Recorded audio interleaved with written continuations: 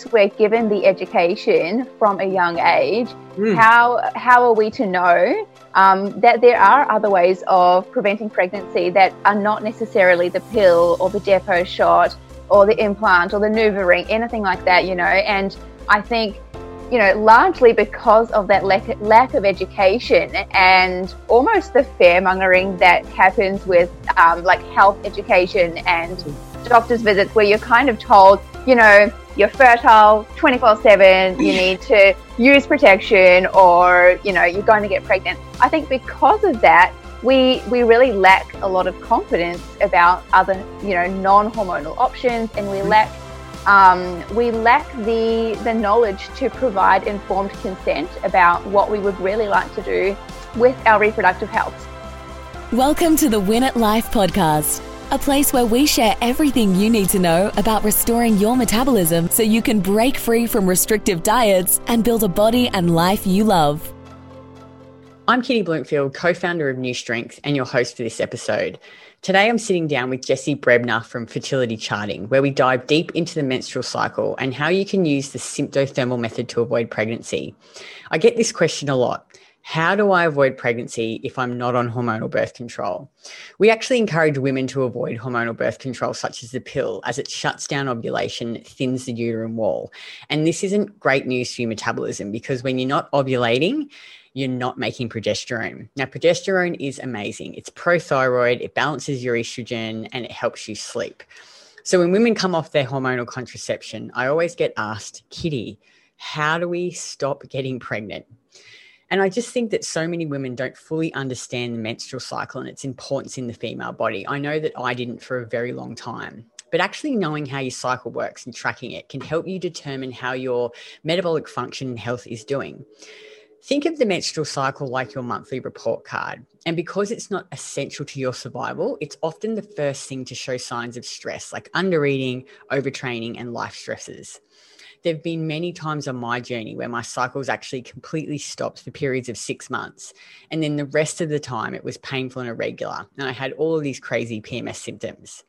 So in this podcast, Jessie and I talk about how the menstrual cycle works and what a healthy cycle looks like, what not having your period truly means, why ovulation is so important, how you can track your cycle with specific apps, or you can just use a simple spreadsheet, and then how you can use the symptothermal method to avoid pregnancy.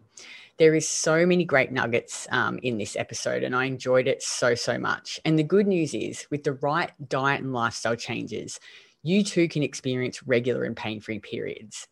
As always, take a screenshot and share your biggest takeaways on Instagram stories and tag me at KITTYBLOMFILD. Let's spread the word and free other women from restrictive diets.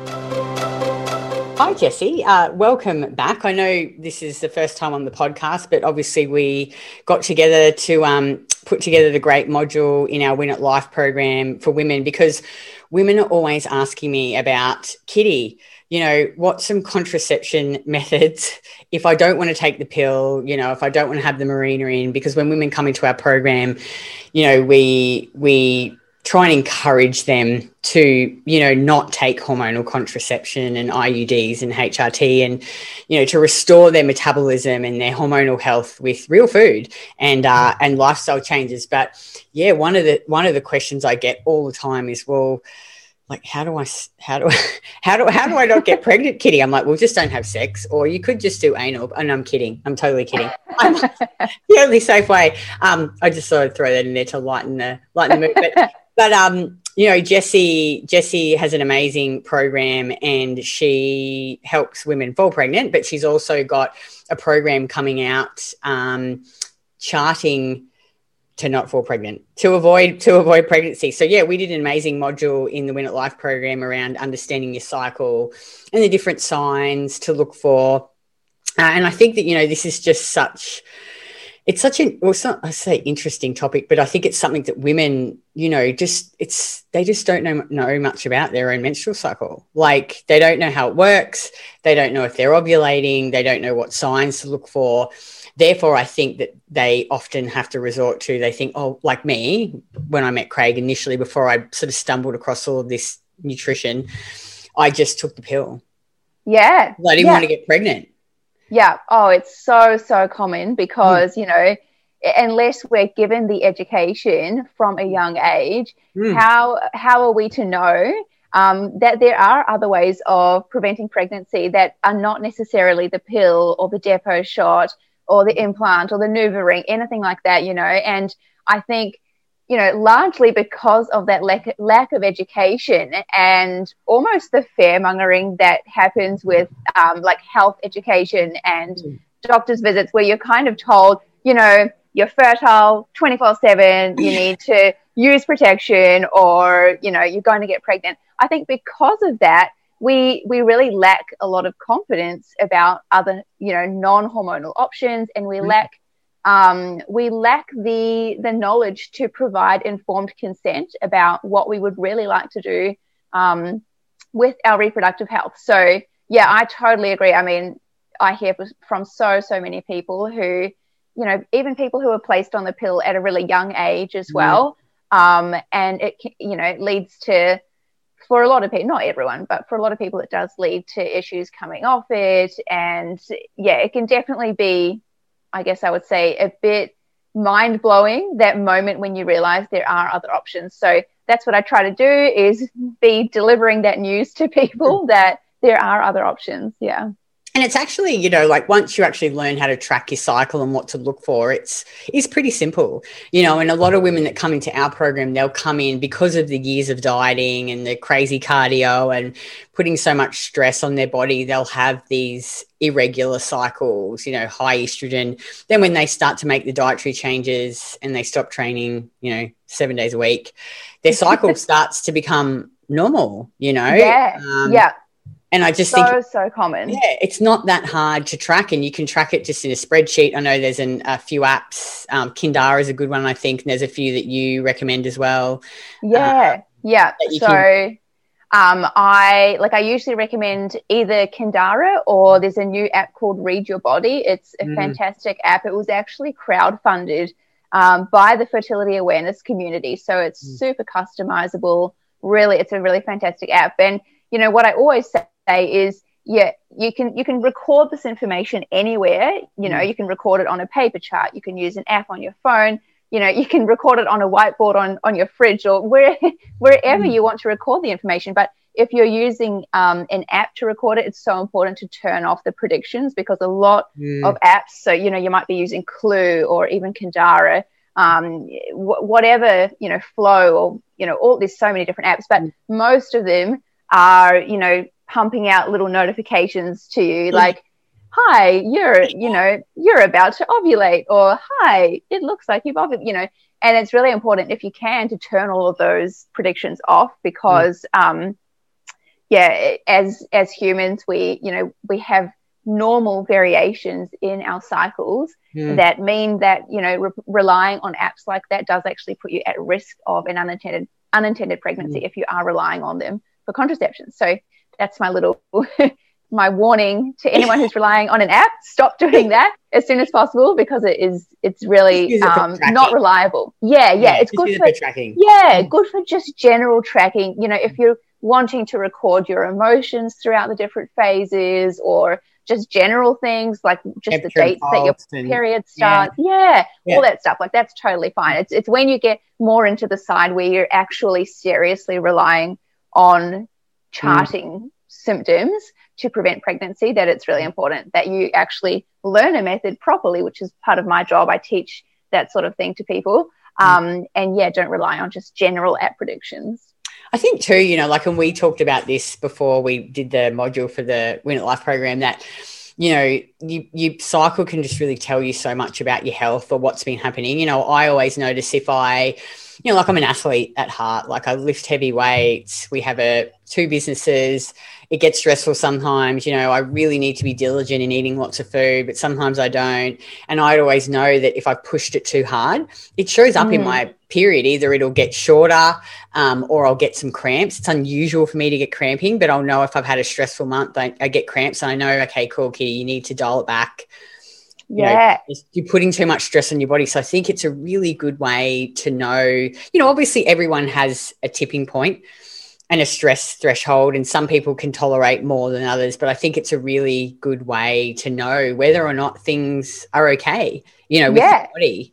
Oh, absolutely. And, there's so much that goes into it. And one of the main things to take away is it's like a monthly report card. When you get your period, when you get to the end of charting all these symptoms and signs, and you can look back at the previous cycle, and it's really clear, if your body is struggling with any form of stress, whether that's physical, mental, emotional, and your cycle is one of the first systems in the body to show up and kind of send a message saying, hey, Kitty, or hey, Jessie, you're actually really stressed out right now, and I'm lacking the spare energy to ovulate, or to have a healthy luteal phase, or to have a healthy bleed, all that sort of thing.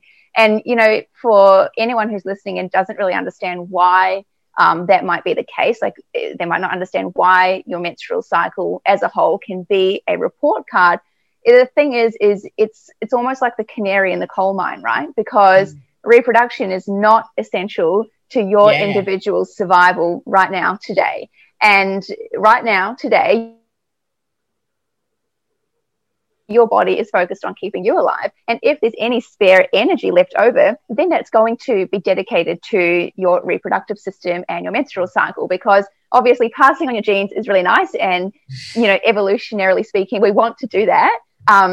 But yeah, it really, it's a nice extra. So if you don't have enough energy and you're stressed and you're struggling to cope, then your cycle is one of the first systems that is going to show signs of dysregulation and disharmony. And that's a fantastic thing to look at if you're charting. And, we'll talk about it a little bit more, I'm sure, in depth, but there's so much that you can look at on a chart.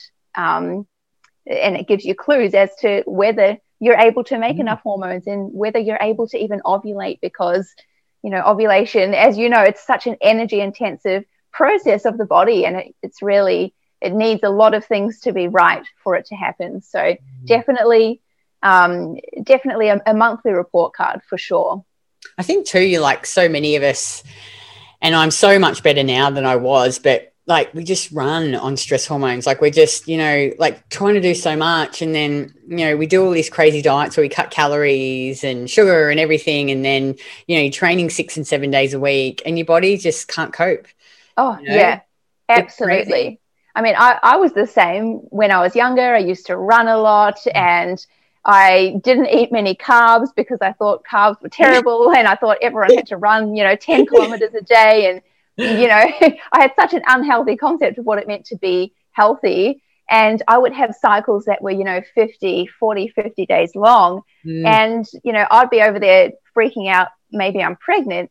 But meanwhile, it was simply the fact that my body was in such a stress state that it was struggling to ovulate. And as I'll explain further a little bit later into the podcast, but ovulation, the timing of ovulation dictates the length of your whole menstrual cycle. So definitely, if you're having really, really long cycles, it's very, very likely that ovulation is being delayed. I mean, I even had periods of like 6-7 months where I had no period because I was so lean. Yeah. Yep. I remember at the time, and this is so bad, but I'm pretty open thinking, oh, this is great. Like I've got no period. It's great. Like, how fucked up back then, Yeah.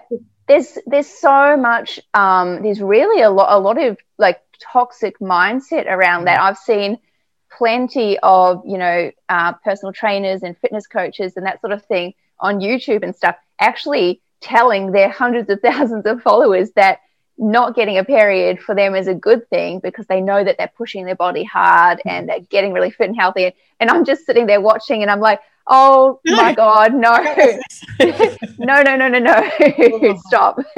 But yeah, a lot to unpack there. It is crazy. And I think and I talk openly about this, on Instagram, and, that like, it's really that lean look is in, and, like I'll be scrolling through Instagram and sometimes I'll see these fitness models and they look so lean and I'm like, oh, maybe I need to be leaner. I'm like, no, Kitty, no, you don't need to be leaner. You're perfectly fine how you are, like, I think it's that being bombarded constantly with those images, Yeah. Oh, we're constantly bombarded, and like, it's so unhealthy because, yes, maybe by society's standards, the lean look is the most coveted aesthetic, but you're literally sending it, if that's not your natural state and you're forcing your body into that, then you're literally sending a message to your body that you're in a period of starvation, and it's not safe to bring a baby into the world if you are in a period of starvation, because obviously when you grow a baby, the baby grows using nutrients from within your own body. And so if you don't have enough of those nutrients to support a pregnancy, and then, to support breastfeeding, which uses so much energy, if your body senses that there's not enough resources to support that process, then of course it's going to, begin to shut down ovulation, because it's trying to protect you essentially from, destroying yourself in the process. Yeah, it's crazy, isn't it? It is crazy. Well, all right. Well, let's dive in. Let's start with, let's just have an overview of the cycle and the different phases and what actually happens. Yeah. I love this because this is my jam. Yeah, it's such a fascinating topic, and for so many of us, it's such a new topic. But I think we can start off by, most of us are really, really familiar with our period, obviously, because it's hard to miss. It's blood exiting the vagina. It's an event that's really, really obvious, and for most of us, we kind of think that that's the main event of the menstrual cycle. But when we dial it back, menstruation, which is, bleeding, that's actually the result of ovulation. So menstruation, so a true period, always follows around 10 to 16 days after ovulation. So ovulation itself, while it's not really so visible from the outside, ovulation is the main event of the menstrual cycle. So when we have a look at the menstrual cycle as a whole, we've got these two events, right? We've got menstruation, and then we've got ovulation, and they're just repeating over and over again in this perpetual, beautiful cycle. And when we, to kind of understand the cycle a little bit better, we can divide it into two phases. So there's two main phases. We've got the follicular phase and the luteal phase. So the follicular phase lasts from the first day of your period. So the first day that we see fresh red bleeding, we consider that to be cycle day 1, the first day of the menstrual cycle. And then that lasts up until ovulation. So from the first day of the period until the day of ovulation, we consider that to be the follicular phase. And it's called the follicular phase because during that time, we've got lots of little follicles in our ovaries, usually around 10 of them, that start to grow larger. And then one of those follicles becomes the dominant follicle. And a follicle is like a little fluid-filled sac with a little egg inside it. And it gets to the point where that follicle is around 2 centimeters in diameter in your ovary, and it's ready to burst out and release the egg. And the other thing that's happening is while those follicles are growing, as they're getting bigger, they actually produce more and more estrogen. So this phase, the follicular phase, is the phase of our cycle where estrogen is our dominant hormone, and it's produced by those follicles in our ovaries. And one of the main things to understand is that this follicular phase, it's variable in length. So it's not going to be the same for me every menstrual cycle, and it's not going to be the same between lots of different women. And the reason for that is because it all depends on when we ovulate. So some people might ovulate on cycle day 12. Others might ovulate on cycle day 17. Someone else might ovulate on cycle day 32. And so you can see there that the length of that follicular phase is really variable.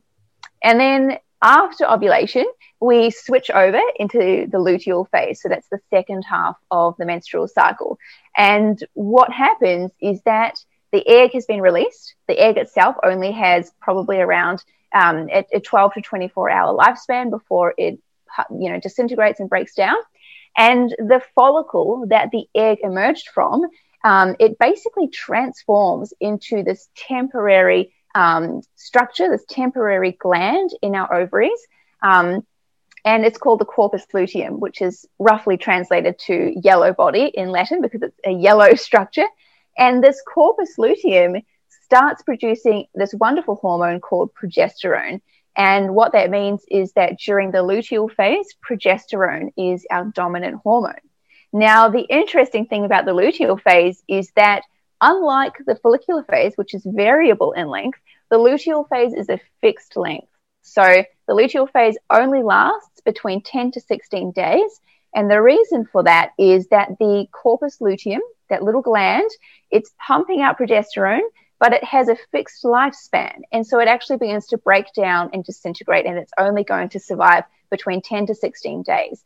And as it breaks down, those progesterone levels drop. And progesterone is the hormone that was actually holding the uterine lining in place and stabilizing it. So as progesterone levels drop, we see the uterine lining destabilizing, and then we get our period. So we'll always get a true menstruation, a true period, 10 to 16 days after we've ovulated. So I guess a good point to take away from that is that not all bleeding is a true period. You know, if you haven't ovulated 10 to 16 days prior, then, you know, it could be lots of different types of bleeding, you know, breakthrough bleeding, withdrawal bleeding. There's lots of different types. And so you really want to know whether or not ovulation has happened. And that's where the symptothermal method comes in, which is what I teach, which is a method of charting ovulation and charting your menstrual cycle. I think too, you know, like a lot of women, because we get sort of different types of women that come into our program. There's ones that, like me, that really restricted, very lean, very small. So, you know, I obviously back then never charted anything. Yeah. You know, I was probably a lot of months or even years where I just was never ovulating, you know, even when I was getting a period, because I was just so stressed and so lean and exercising so much. Yeah, absolutely. And when we get those breakthrough bleeds, you know, what happens is our body is potentially trying over and over again to ovulate. And as it does that, those follicles are growing larger and they're producing more estrogen. And estrogen stimulates the lining of your uterus to thicken. And eventually, if you don't ovulate and you're not producing that progesterone to stabilize the lining, then it ends up kind of breaking away. And that's what's called like an estrogen breakthrough bleed, because the lining can no longer sustain itself and it begins to break down. And that's really common when you've got really long cycles where ovulation is hugely delayed. It's really likely to have breakthrough bleeding. And sometimes it can look completely like a normal period. It can be the same heaviness, the same length. Sometimes it can be a lot heavier. Sometimes it can be a lot lighter. There's a lot of variation around breakthrough bleeding. But yeah, if you're not charting, you're really likely to think, woohoo, I've got my period. This is fantastic. But it's important to be charting so that you know whether or not it's a true period or not. All right. Well, so let's now talk about the shifting in temperatures from the two phases and how you, and the other, I guess, things that you can look for to know if you are ovulating. And then you can obviously have sex then if you want to get pregnant, or avoid sex. Yeah. So I guess I'll dial it back and just do a super brief explanation of the symptothermal method. So essentially, with what I explained about the menstrual cycle, there is only a 6 to 9 day biological fertile window each menstrual cycle. And that takes into account the lifespan of the egg that you release, and it takes into account the lifespan of sperm, because obviously it takes two to tango and make a baby. And so you've got this 6 to 9 day biological window each menstrual cycle. And outside of that time, there is basically zero chance of pregnancy. And what we can do is, as I explained how the cycle works, there's, the follicular phase with estrogen as the dominant hormone, and then the luteal phase with progesterone as the dominant hormone. What we can do is we can chart what are known as fertility biomarkers, which are outward signs that give us clues as to what our inner biology is doing. And that helps us to know where we are in our menstrual cycle. And the two fertility biomarkers that I teach as part of the symptothermal method are cervical mucus and basal body temperature. And I want to preface all of this by saying that if you want to rely on the symptothermal method for pregnancy prevention, for contraception, it's really important that you either work with an instructor to learn the method, or you purchase a proper official method manual. And I've got a lot of information about that on my website. Attempting to learn it from podcasts and Instagram posts and online websites is not a good idea, because it is quite a big topic, and it does become simple and easy, but there's a big learning curve, and you don't want to be making a mistake during that and time. I'll put the links to Jessie's website below the podcast so that anyone who wants to check it out can go to her website and have a look. Awesome. Yeah. Thanks, Kitty. Yeah, so I sound like a broken record. I always say that. No, but I mean, like, people probably think they do that, and then they bloody fall pregnant, and they're like, oh, fuck, you know. Like. Yeah, it does happen. And I think because I am, you know, I'm on Instagram, I'm on social media sites, I tend to hear a lot from people who have attempted to kind of just, you know, self-teach from, wing it with like a mishmash of different sources. And I hear those stories, and it's heartbreaking because it does affect people's lives. And so I do like to give a bit of a disclaimer that, you know, it can be highly effective, but you do need to learn the right way. What a great investment, really. Like, you know, you'll know it for the rest of your life. Exactly. And such a great understanding of your menstrual cycle anyway, and your cycle. Yeah. Like, I think it's a bit exactly. It's worth doing it right the first time. I'll put it that way. Sorry, go on. No, that's fine. I always just have to dive into that disclaimer. But yeah, so we've got these two fertility biomarkers. We've got cervical mucus and we've got basal body temperature. And to start with basal body temperature, it's so fascinating. But essentially what happens is that progesterone has a thermogenic effect on your body, on a part of your brain called the hypothalamus, and it impacts your core body temperature. So what we do as part of the symptothermal method is that we take our basal body temperature each morning as soon as we wake up, at the same time each day, after at least 1 to 3 hours of sleep, and we track that throughout the entire menstrual cycle. And you'll find that basically your basal body temperature, it's your core body temperature at rest, and we usually get there around 4:30 in the morning. And we're actually, as humans, we've got a daily circadian rhythm of our core body temperature. So it's coolest early in the morning when we're, you know, deeply asleep or slowly starting to wake up, and then it slowly rises and gets higher throughout the day as we're out, you know, moving around, eating things, being in the sunshine, all that sort of thing. So we've got this daily cycle. But as females, as people with a menstrual cycle, we also have a monthly rhythm to our core body temperature. And yeah, like I said, progesterone is the reason that we see this. So we actually usually see lower temperatures in the follicular phase, and then after ovulation in the luteal phase, because that's the phase where we are making progesterone, that's the phase where we actually see our temperature usually jump up and then stay at this sustained higher level for the duration of the luteal phase, so 10 to 16 days, and then it drops. It begins to drop as our progesterone levels drop, and that's, you know, it's kind of a nice way for some people to see a bit of a warning that their period might be coming, it might be on the way, because they see the temperature dropping. So that's, you know, I guess a super basic overview of our, you know, basal body temperature and what charting can do with that. But yeah, it provides a lot of helpful information for us, because we can look at our charts, and seeing a chart with those two levels of temperature is a fantastic indication that ovulation has likely happened. Again, when we are relying on this for contraceptive purposes, we need to be incorporating our cervical mucus observations to be able to officially confirm ovulation according to the rules of the method. But from a general perspective, if you're just interested in charting your basal body temperature out of general curiosity, then it can provide really useful information and let you know when you've likely passed ovulation and when your period is likely approaching. I think too, like a lot of women, if they didn't understand this method, or they didn't know about the fertility awareness method, they'd think that like the mucus, the cervical mucus, like I think a lot of women have said to me, they think that it's not normal. Yeah. You know, like they think something's wrong with them, or they've got an infection, or Yeah. This is, there is so much taboo around anything to do with the menstrual cycle, especially in the younger generation.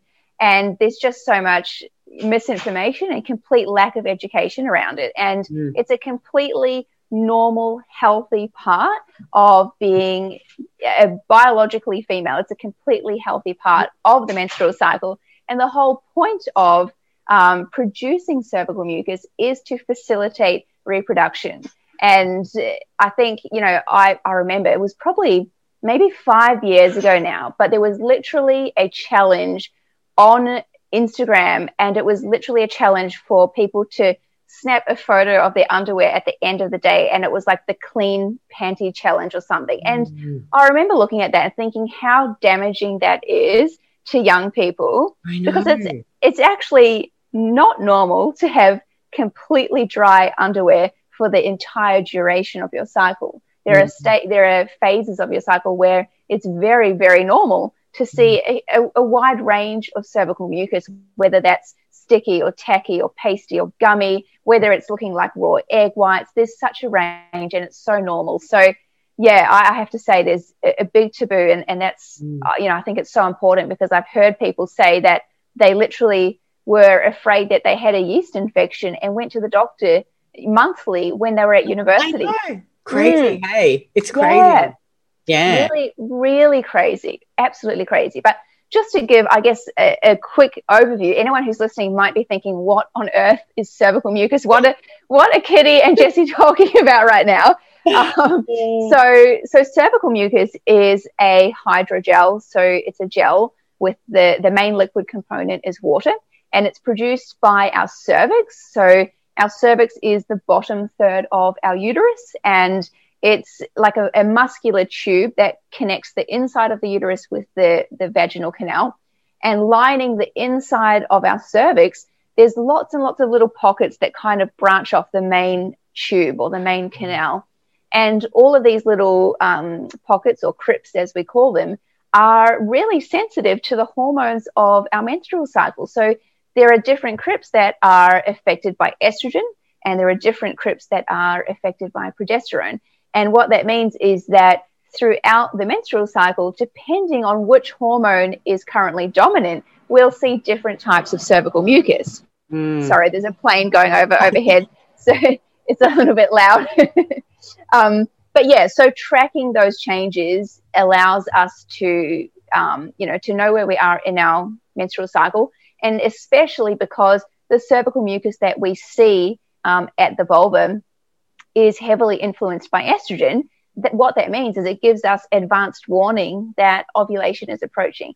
As soon as you see anything after your period ends, even if it's just white, tacky mucus, that's a really good sign that your ovaries they've switched on. They've likely started producing estrogen.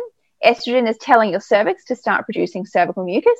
And even though, there's a range of levels of fertility when it comes to cervical mucus, even sticky, gummy, pasty mucus is capable of harboring sperm and keeping it alive. So it's like cervical mucus, as soon as you see it, keep in mind that, it is there. The sole purpose of it is really to facilitate the transport of sperm. And as those estrogen levels get higher, because if you remember, those follicles are pumping out estrogen as they grow larger toward ovulation, as we produce more and more estrogen, the water content of the cervical mucus increases. So, whereas it might, usually if there's a few dry days after your period ends, usually, keep in mind, this is a textbook kind of overview. Not everyone is going to have a textbook cycle.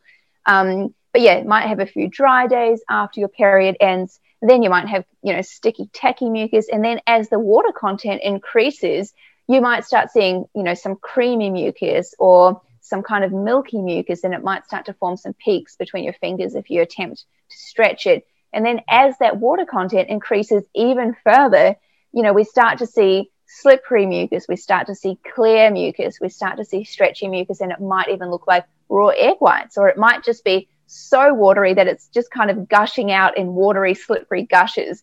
And the fascinating thing about that is that as the water content increases, those gaps between each mucus molecule get larger, and that actually means that sperm can swim through the mucus easier, and it allows them easier access to the uterus, because that's obviously where they are hoping to get to.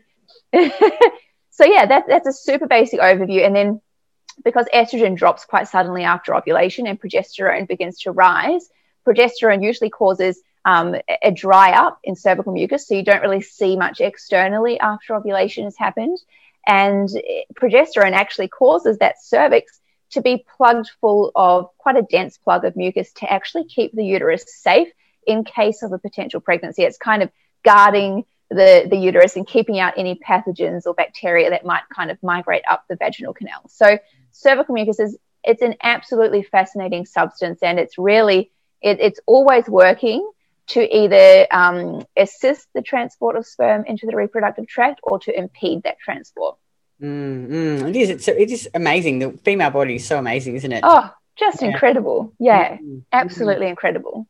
Yeah, and I think hopefully, if you're listening to this and, you don't want to take the pill and you don't want to, which we don't think you should do anyway, and you don't want to fall pregnant, go and find go to Jessie's website. She's actually you can work with her one-on-one, but she's actually got a course coming out hopefully in the next 2 months around charting specifically not to fall pregnant.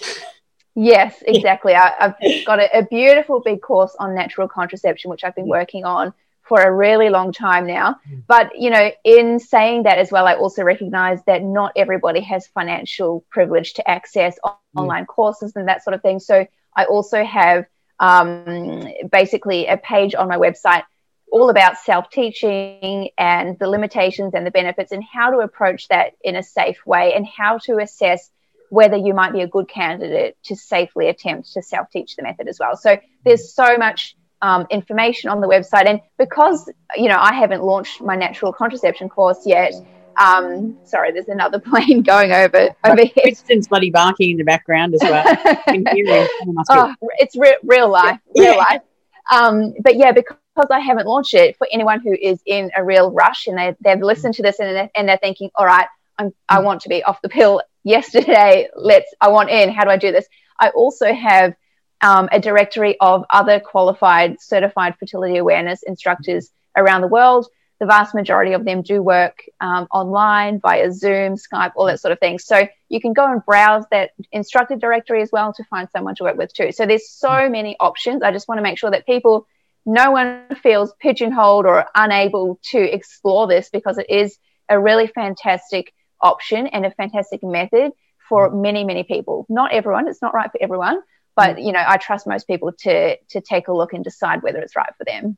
And I think even just do it to understand your menstrual cycle. Yeah. Track it anyway. We get our clients to track all the temperature and pulse and their cycles in the course as well. Program. But I think it just, it like you say, it really does tell you what's going on with your body. And if you're too stressed and if you're training too much or you're not eating enough or, I think absolutely. We live in a pretty stressful world, I think. Oh, yeah, we really do. And, if you don't want to rely on the method for pregnancy prevention, like you say, you can chart for health reasons and you can use that information like a scorecard each month and use it to streamline your training and your nutrition and all that kind of stuff. It's really a fantastic tool to use. Awesome. Well, that was so great and so informative. I think that women will actually get a lot out of this, and ladies, there might be some men listening to this. You don't know. I hope so. Maybe they're listening to it for their partner. I'll drop the links to Jessie's website below, so you can go and check her out and check out all her courses and things. But yeah, that was amazing. Thanks so much, Jessie, and I'll talk to you soon.